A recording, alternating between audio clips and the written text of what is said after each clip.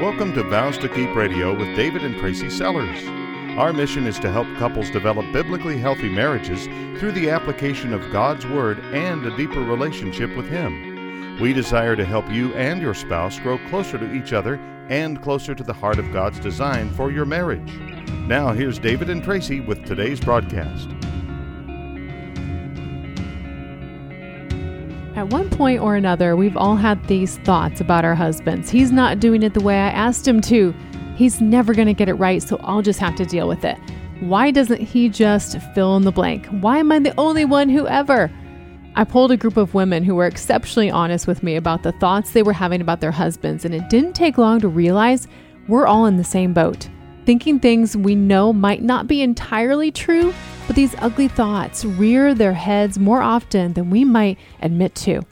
Today on part 3 of Your Self-Talk About Your Husband Could Be Ruining Your Relationship, we're going to study God's Word. We're going to see what we should be thinking even when our hubby doesn't come up to snuff. We're going to really get a good handle on what we should be replacing these thoughts with and how all of this will profoundly impact our marriages. Find out how you can set your marriage on a new trajectory just by changing the way you think about your husband on today's episode of Vows to Keep Radio, the show where you get sound biblical counsel that you can apply immediately to your marriage. I'm your host, Tracy Sellers of Vows to Keep. David and I are biblical marriage counselors, authors, teachers, podcast hosts, radio hosts, and conference speakers. If you want to get back to being on fire for your spouse and for God, you're definitely in the right place. The thoughts we allow to linger in our minds, the ones we chew on throughout the day, the flaws of our spouse that we tend to fixate on, are powerful forces in our relationship. Thoughts have a way of seeming benign. What harm can they do? No one sees what I'm thinking, and I never share these things out loud. No harm, no foul, right? But thoughts are like seeds in the garden of our minds. Seeds of choking, harmful weeds that will crowd out anything good, or they could be seeds that are going to bring joy and peace into our homes. Make no mistake, your thought life matters tremendously, and it's something that God addresses in His Word over and over again. Think of your marriage like a greenhouse or a garden. Your heart and mind is the soil. Your thoughts are the seeds. What you harvest for your marriage is in direct correlation to the deepest parts of you that no one can see. I've noticed in my own life that when I have negative thoughts about David, I'm inviting them actually to gain mastery over my emotions. Soon, I find the way that I feel is controlling my attitude and my conversations with David, and I begin to reap what I've sown. Galatians 6 is what I'm referring to here. Reaping what you sow is not just a little catchphrase of our generation. It's a promise from God Himself that we can do things that will give us the outcome we're looking for, or things that are going to lead us down a road we would never purposefully choose. It all depends on what we sow. Verses 8 and 9 of Galatians 6 explain it a little bit further. Those who live only to satisfy their own sinful nature, it says, will harvest decay and death from that sinful nature. But those who live to please the Spirit will harvest everlasting life from the Spirit.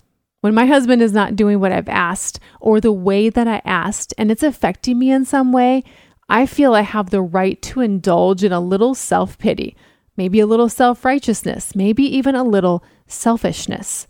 I mean, come on, he's been neglectful on something important for the last year, and I'm tired of it.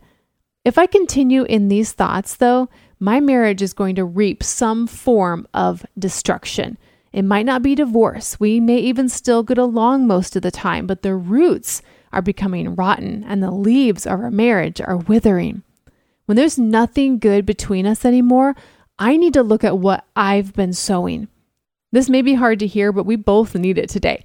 When I'm allowing His shortcomings to set my emotions for the rest of the day or the week or the year, I am satisfying my sinful nature. I'm not planting seeds of forgiveness.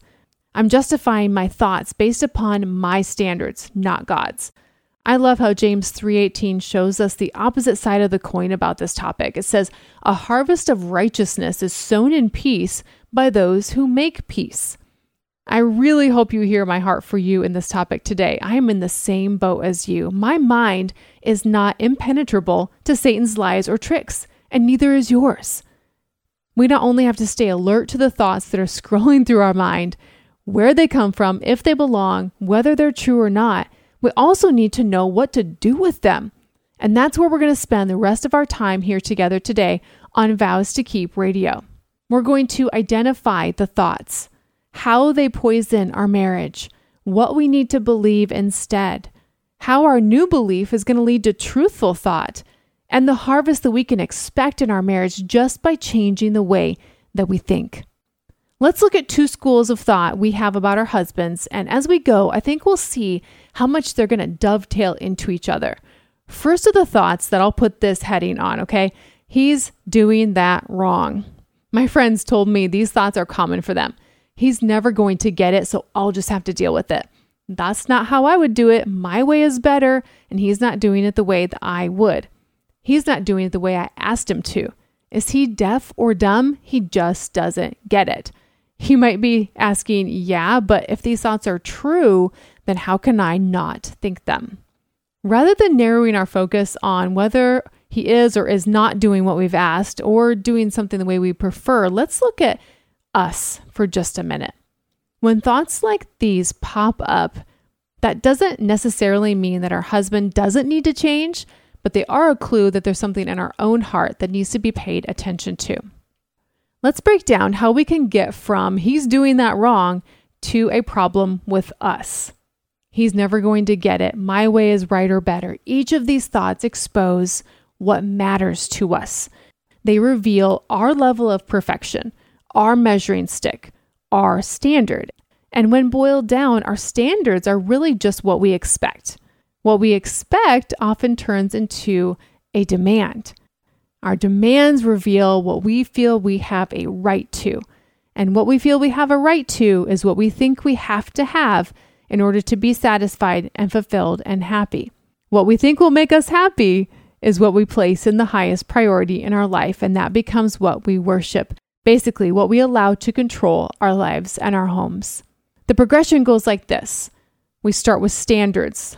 That moves into expectations, demands, rights, priority, and finally, worship. And we're going to touch on all of these, but I want to specifically highlight standards, expectations, and worship today. This progression is so key to understand because when we're denied what we think will make us happy, that's when those unhappy thoughts about our husband begin to sneak in. Thoughts that may or may not be entirely true, depending on whose standard they're being measured against. So if it all starts with the standard, our benchmark for the way we think things should be, then let's examine that for a minute. Where did your measuring stick come from? For me, sometimes it goes back to the way that I was raised. Perfection was the standard, and sometimes that bleeds into my marriage and my home. My standard can also be extremely swayed by friends, culture, society, and what I'm told is the best way for doing something. That becomes a standard I adopt with no questions asked sometimes. Where does my ideal come from for a perfect home, life, marriage, children, career, bank account, body, hair, routine, Sunday morning, sleeping schedule, eating plan, or whatever come from? Where do these things come from? Don't let this go in one ear and out the other today. I really want you to take time to examine each of these aspects of your life with an open heart before God. A big one for me as a Christian is I tend toward legalism rather than grace, and that's definitely something I have to watch out for in what I'm expecting from David. Am I asking him to perform? And if so, what's my goal? Sometimes it's to be in control because I think I know best. Control is a big one, I think, for all of us, especially when it comes to something that matters to us. When we're parenting, that matters, so we want to make sure it's done right. When the kids are out of the home, it can become the house that matters. Everything done our way. A lot of us fall prey to keeping up with appearances, no matter what stage of life we're in. And Jesus speaks pretty plainly about this in Matthew chapter 23, not just cleaning the outside of the cup to look good to others, the picture of a perfect marriage or family or whatever, but working on what's on the inside. The biggest problem for me with this one is that I end up demanding that my family help me make sure we appear just so to others. So what matters to you? What are your standards? A good way to find out is to watch your reaction and especially your thoughts when what matters to you is put on the back burner by someone else namely your husband. You know, if we wanted to, we could even take it one step further still and see that our standards come from our beliefs. For example, if I believe that God will love me more when I perform, I pass that on to my relationship with David, and I turn our relationship into a legalistic one. If I believe I know best, I'm going to push for my agenda every single time. So now the progression goes like this: beliefs, standards, expectations, demands, rights, priorities, and finally worship. Following closely on the heels of standards comes expectations. Really, those unmet expectations. So let's talk about that for a minute. Not filtered through the lens of God's word, expectations can turn into something that really gnaws away at the foundation of our relationship. It quickly divides us. These thoughts are ones I've had, and the girls I polled said were true for them as well. Number 1, I wish he would. Number 2, why doesn't he just, and why am I the only one who ever? Those are all expectations. So when was the last time you found yourself fuming inside because your husband didn't meet your expectations? It could be as simple as the way he changed the diaper, to the fact that you've asked him a dozen times to do something and he hasn't shown any interest in following through. Or maybe it's something more serious, like the way he's parenting your teenagers, or not spiritually leading anywhere near to what you would like. In the progression of beliefs, standards, expectations, demands, rights, priorities, and worship, where would you peg yourself in the last mantra of thoughts you've had running through your mind about your husband? Where are you at on that spectrum? Think about it for a minute. If you have a marriage question, please email questions@vowstokeep.com. Vows to Keep will respond to you via email and perhaps use it on the air. Now let's rejoin Vows to Keep Radio with David and Tracy Sellers. What was the last thing that really irked you about what they said or did, or maybe most of the time didn't do? Are your standards and therefore your expectations just now getting set by someone or something you've recently been immersing yourself in, a blog, a show, a group of friends, something you steer towards on social media? Did your heartburn over that frustrating situation with him stem from him not following through on something you demanded? Even if your demands weren't in the form of shouting, maybe they were more like sighing, ignoring, slamming the door, not giving affection until you got what you wanted? Was the first feeling you had after he missed the boat on one of your expectations one of pride? I deserve to get that from him, whatever that is. Am I upset because his priority outweighed mine, and now it's a tug of war to see whose expectation will win? Or maybe you're not in the middle of this progression at all. You're all the way on the end, a place all of us are going to find ourselves when we use our standard to guide our lives and measure our spouse by. We're going to get into worship territory. And that's dangerous because now all of a sudden, we're not living for God and his eternal kingdom. We're living for us. We're so wrapped up in everything going the way we think it should go, we begin to make our picture of perfect a priority over everything else. And believe me, it can start so small that you don't even realize it's happening. That's how it was with me. And you can listen to part 1 of this series to hear some of my story on this. My pastor just taught recently on the golden calf in Exodus 32. And when I read that story about how Moses went up on the mountain, he met with God, and God gave him these 10 commandments, I really see God's love for his people, Israel. And then I see the silly Israelites. They're at the bottom of the mountain. They're getting impatient while Moses is gone, and they demand that an idol be made so that they can not only worship it, but put their trust in it to lead them to what they really want. They want the promised land. And in my humanness, I shake my head at their stupidity. Really, like the one true God has delivered you from a life of slavery in Egypt, and the second you don't get what you want when you want it, you make a cow out of gold and worship it? Yep, that's what happened. Belief that God wasn't enough caused them to set a new standard, just like we do. They altered everything, their expectations, their rights, and what they worshiped. And I think we've done the same thing. I get so wrapped up in my life's specifications that I don't realize I'm not growing in my personal relationship with God, nor is my marriage getting healthy. In fact, I'm planting poisonous weeds in the name of what I think is best. Whether the issues are big or small, whether your husband is guilty or not guilty, if you and I want to harvest righteousness, build up our marriage and not tear it down with our thoughts, we need truth from God's word. Whatever I've set up my standards and expectations to be, and whatever belief they stem from, I need to surrender them to the Lord. I need to come before God and lay down what I think are my rights and ask Him to till up the soil in my heart and mind and make it fresh with His truth.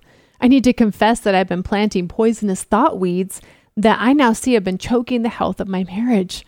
Lord, please help us. Help us to be humble before you and confess that your way is better than ours, even in the things like when winning our way in the moment doesn't seem like it's going to matter in the grand scheme of things. Help us to make you and your word the standard that we live by. Lord, align my expectations of my husband with your expectations of him and allow me to be a tool in his life to help him become more like you.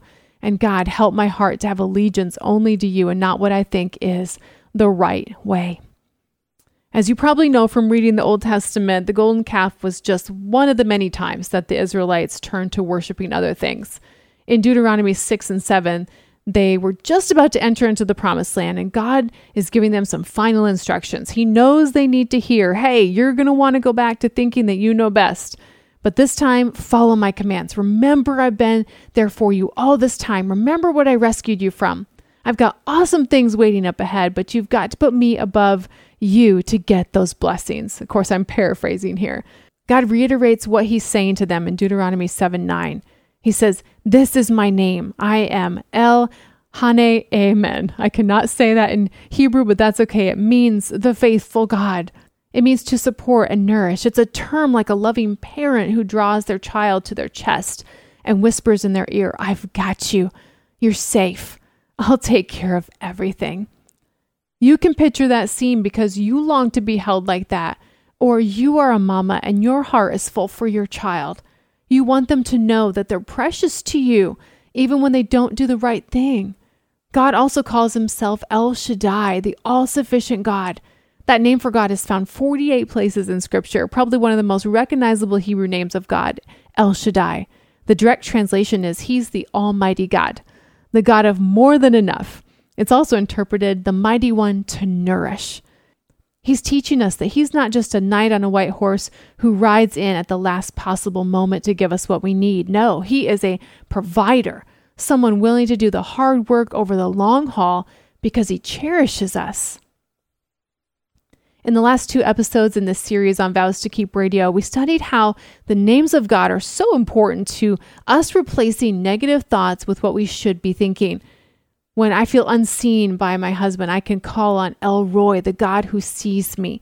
When I feel like I can't love anymore, I can turn to El Sali, the God of my strength. He's my rock. When my prejudgment and my prejudice against my spouse overwhelms my emotions, I call on El Chanun, the gracious God who longs to change my heart and teach me how he feels about me. Today, let's turn to God, our El Shaddai, our El Hane Amen. The faithful God, the God of more than enough, knowing that we don't need to provide for ourselves by demanding our standards and expectations be followed to the T. Our El Shaddai is Almighty God. He is capable of providing for us in those big things that our husband doesn't seem to have interest in doing. Our El Hane Amen is our faithful God who knows exactly what we need in the little moments when our frustration rises, when our spouse doesn't help with the kids or give us the love we expect or the love that we need. How do we make the transition from our demands to running into the arms of God, asking him to meet our needs and not our husbands? Trust has to come first, every time. That's what God was asking the Israelites to do in Deuteronomy 6 and 7. Remember how I've given you everything you needed in the past? Trust that I'll do it again and again. Don't try to make your own way. Follow my way and you'll truly be in the promised land. This is pivotal stuff. Don't miss this point that you and I need to come before God one-on-one and not just kneel at his feet in total surrender, but also to look up into his eyes and see that sweet invitation to jump into his arms. It's easiest to do this when we do it daily. Make it a habit to call out to your faithful God and to thank him. A heart of gratefulness for who God is, his unchanging nature, is going to give you a peace that I think you and I are looking for. We don't have to run around like chickens with our heads cut off, searching, seeking, demanding that our standards be met. God already knows exactly what we need, our real needs, not what we think will make us happy. He's not going to give us something that's going to take his place of priority in our hearts, but he will always meet the true needs of our heart and our life. Remember those poisonous thoughts? He's not doing it the way I asked. Why am I the only one who ever? Why doesn't he just... I want to surrender those thoughts so that God can grow a harvest of righteousness in my marriage. If you're ready to replace those thoughts, here's a direct way you can begin doing that today. Have a servant's heart towards your husband. Knowing God's intent towards you, now you can mirror that in your marriage. Look for ways to nourish your marriage, to come alongside him as a helpmate, to not demand your way or think that you know best. If we're not consumed with getting things our way, we'll be looking to God to make us happy, and that's going to free up the soil of our marriage to be a place where healthy seeds can be planted.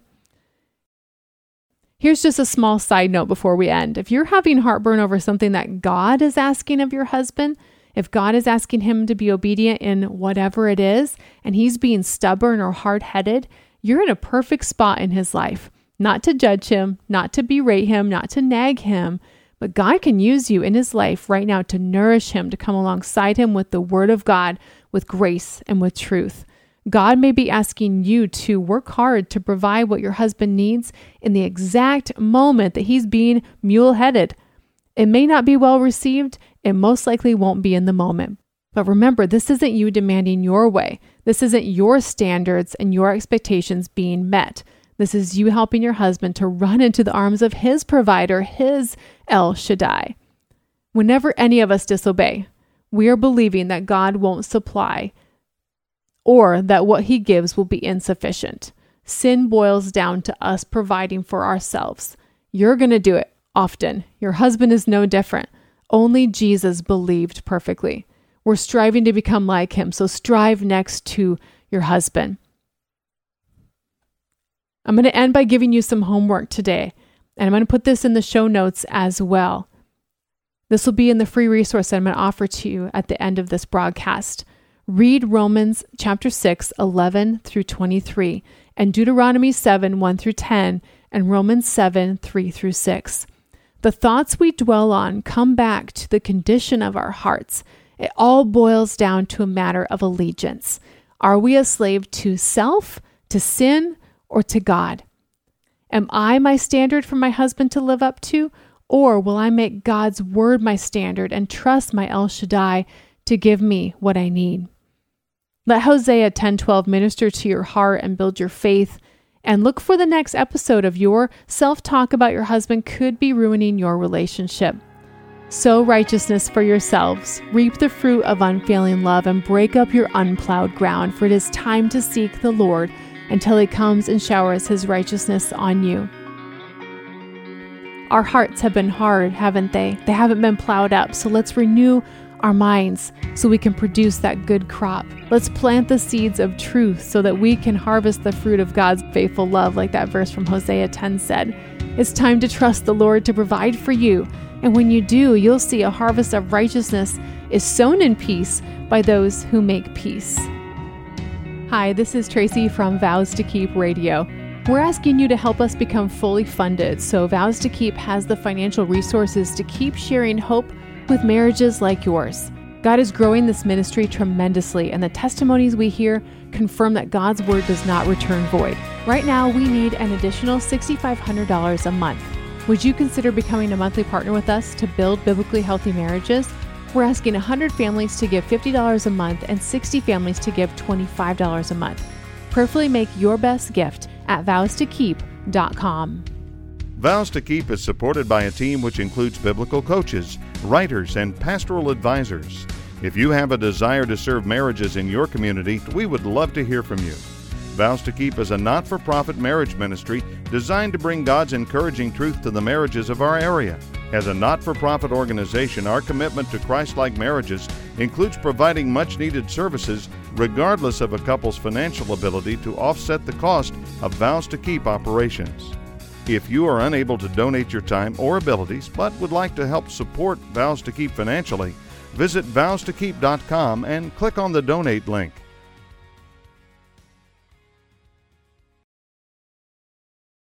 This program is sponsored by Vows to Keep of Zanesfield, Ohio.